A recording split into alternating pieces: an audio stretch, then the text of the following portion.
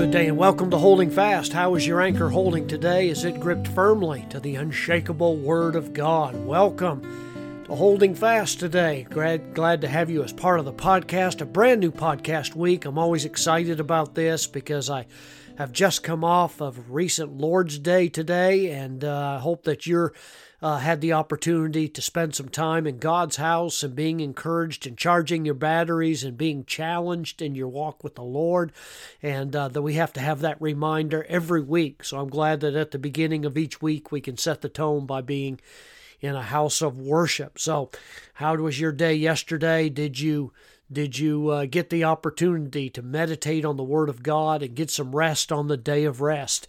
So it's a great encouragement to be here today, though, to begin. We're one day closer to Jesus' return. It's not that far away, and it could be today. I hope you're prepared. I asked somebody this past week, are you ready if the Lord were to come back today? And this person said, I'm not sure I am. So I offered to say, hey, I can help you with that and give you some information that you need about how to be ready.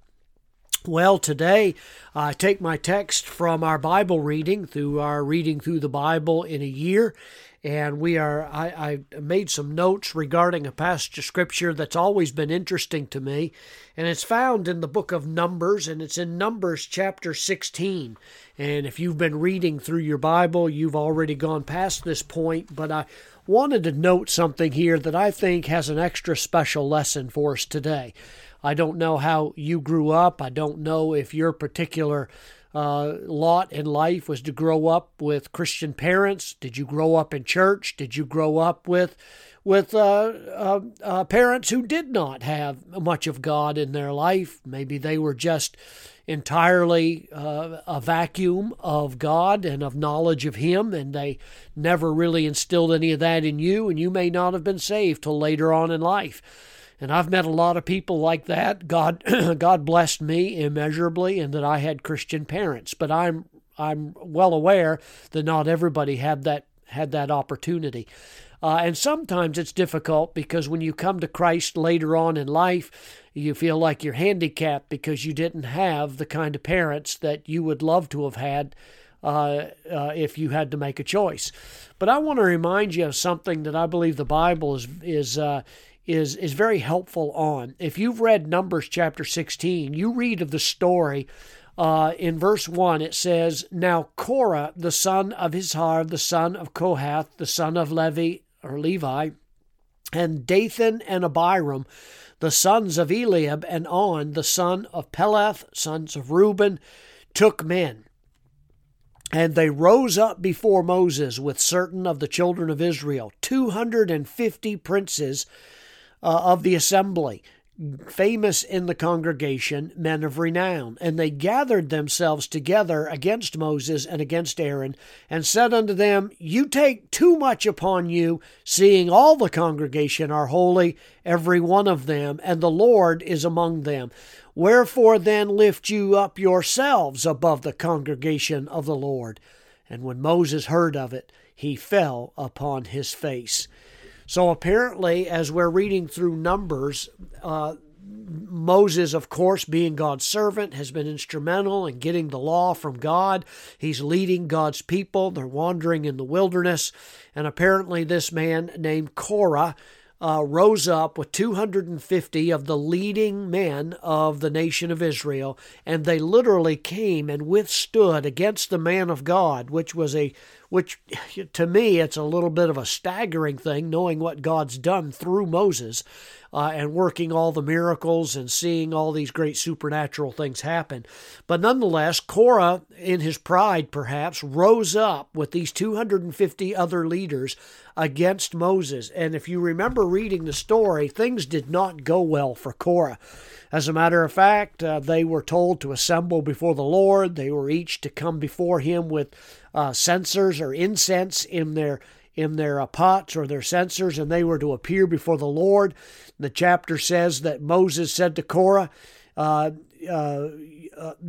God had blessed them.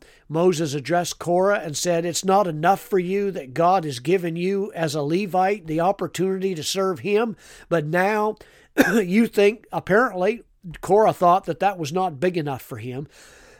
excuse me, and he wanted a greater influence and a greater leadership, and so he was going to overwhelm Moses, and he was going to come and usurp the authority of Moses. And apparently the situation broke down in the sense that God rebuked Korah and rebuked the leaders, and literally, and I'm cutting the story very short, but literally told the rest of the congregation of Israel, you better step back away from Korah, you better step back away from Dathan and Abiram, because I'm getting ready to unleash my wrath on them for coming against, in a rebellious, disobedient way, God's chosen servant Moses. And so, as the story goes on, the people separated themselves except for these 250 leaders. And all of their families gathered together around their tents of Korah and Dathan and Abiram. And literally, the ground opened up and swallowed them, and they all died with all the things that belonged to them.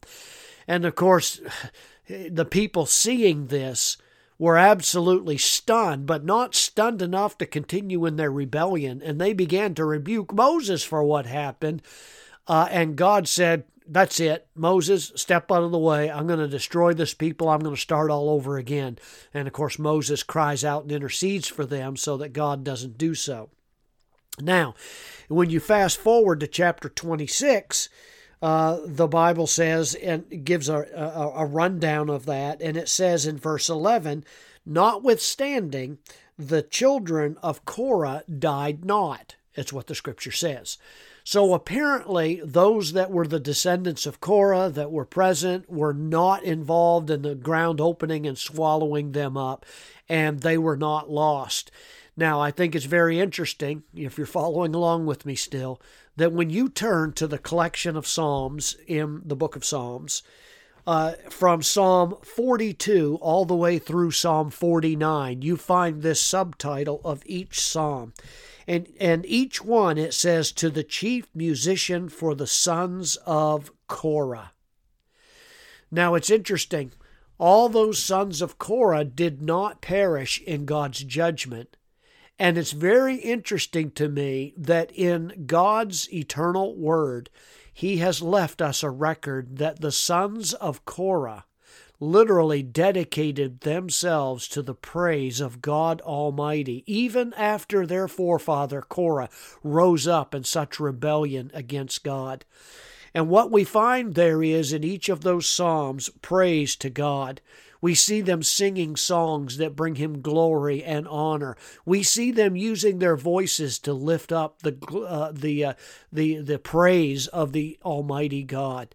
And I think that is very telling, because what that says to me is, it doesn't matter who your parents were. It doesn't matter what your home life was like. The reality is that even children of rebellious, unbelieving, broken parents, even those children can rise above that, and their lives can be found fruitful and useful for the Lord. There's no need in being paralyzed because you weren't raised as some Christian kids might have been, but rather God can use your life to accomplish great things to His glory and honor.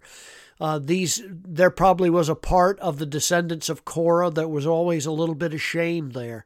But in spite of that, they were able to stand up on Sabbath day and to be able to sing songs that they dedicated themselves to in praise of the living God. You know, I don't know what your home was like when you grew up. I don't know what kind of parents you had. They may have been vile, God-cursing parents, but I'm going to tell you right now, you don't have to live with that. You can actually use your life to be fruitful for God. Won't you make that your purpose today? The Lord is so gracious, I think so gracious, to leave us this record of children who grew up, gave their lives to the Lord in spite of the disappointment of their forefathers, and were useful to God. I want you to use your life this week to serve the Lord. Praise Him, give Him glory and honor, because you can break any chain of disobedience. You can break any chain of that kind of lifestyle that your parents might have had, and you can serve Him faithfully. God bless you today. Walk with Him. Keep your eyes fixed on Him, and remember, every day in the grace of God is a brand new day. Walk with Him.